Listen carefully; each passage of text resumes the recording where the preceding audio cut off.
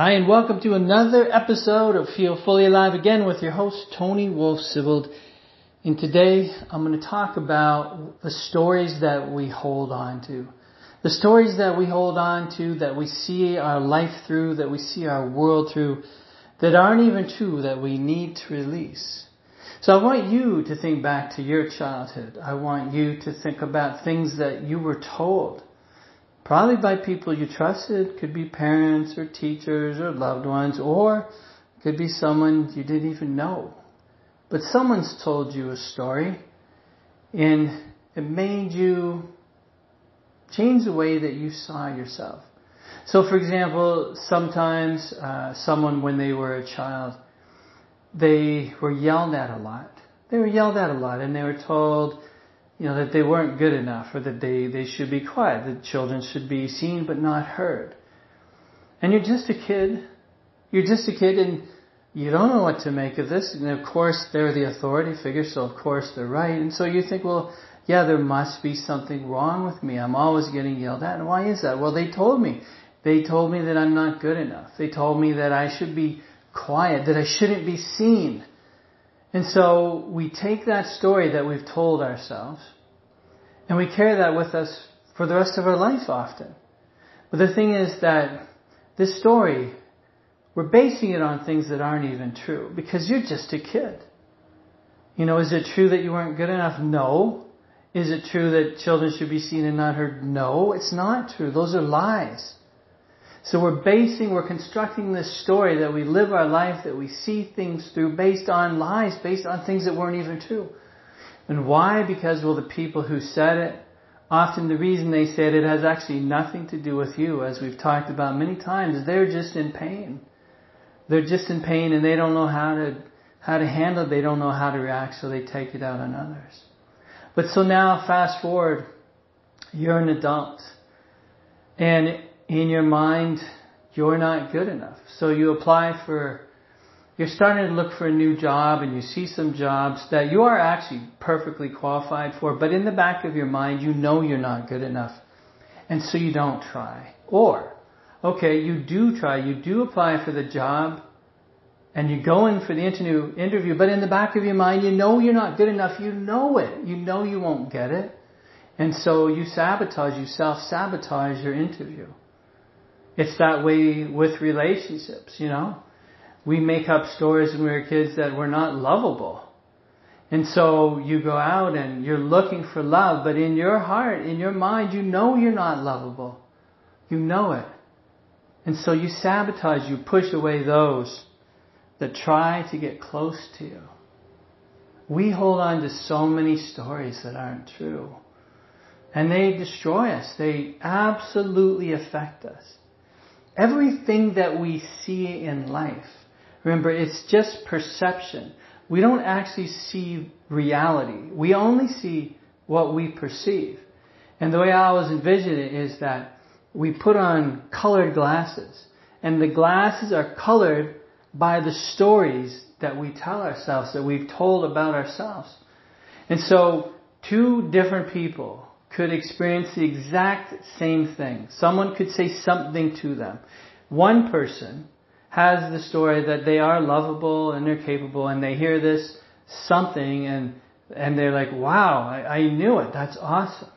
The other person has told themselves a story for whatever reason that they're not lovable, they're not worth it, and they hear the exact same thing and they're hurt and they get defensive and they run away, or they react negatively, or they yell back because they're already feeling so insecure about themselves. And they no, stay away. And so the body's trying to defend you. Why are people so tense all the time? Because the body's trying to defend us, right? We have to let go. So in healing, when I work with people in clinic, and I do a lot more online now, people across the globe, one of the things they have to do is discover, and I'll tell you, it is a pain in the ass sometimes trying to find these stories because we don't want to know them, right? If fear is one of your stories, remember, fear is the greatest enemy of humankind. It doesn't want to be seen. Right? Fear will make you think you're angry, make you think you're sad, make you think you're depressed, all these things, but not fear. And so it will bury this story deeply, deeply, deeply. It doesn't want you to find it. But that's one of the things we have to do in healing, is you have to go through and find your stories. What are your self-limiting stories? What are your self-sabotaging stories? It's not always easy. And how do you find them? Well, I always believe that the best answer for that is to sit in silence. To sit in silence and stillness. Because the Tao says that when your heart is agitated, it is like muddy water. If you take one of those snow globes, if you know what I'm talking about, and you shake it up and the snow's all in the water and you can't see anything, but then you set it down and you let it slowly, slowly settle. Each snowflake slowly settles until you see the snowman or the beautiful scene in it. And that's what it's like with ourselves as we try to find answers within ourselves that have been buried and camouflaged. Is that if we're always moving around, if we're always just doing something, and we often just do something because we're trying to not feel. The body doesn't want us to discover stuff. So it says you have to be busy, you have to do this. You can't rest. And when you do rest, your mind is hacking at you, right? Remember, we have two minds. We have the discursive mind, the brain, right? Then that's always chattering. The monkey's always chattering, telling us we're not good enough. And then we have the heart mind. And we should live from the heart mind. Because the heart mind is our true authentic self. It's calm, it's clear. The monkey mind is always chattering. And that's why breathing is important. If people meditate or even simply do a breathing exercise that calms and distracts the monkey mind so that you live from the heart mind. When you can allow your mind and your heart to get still and to settle, that's when you will receive messages. That is when you will receive your intuition. So, our mission is to let go of the stories, the false stories that control our lives and control how we perceive things. But to let go of them, first of all, we have to discover them. And to discover them, we have to sit in silence. We have to quiet our mind, quiet our heart. That's what I help people do in sessions. I mean, there's lots of things you can do to help it. So, that's my message for today.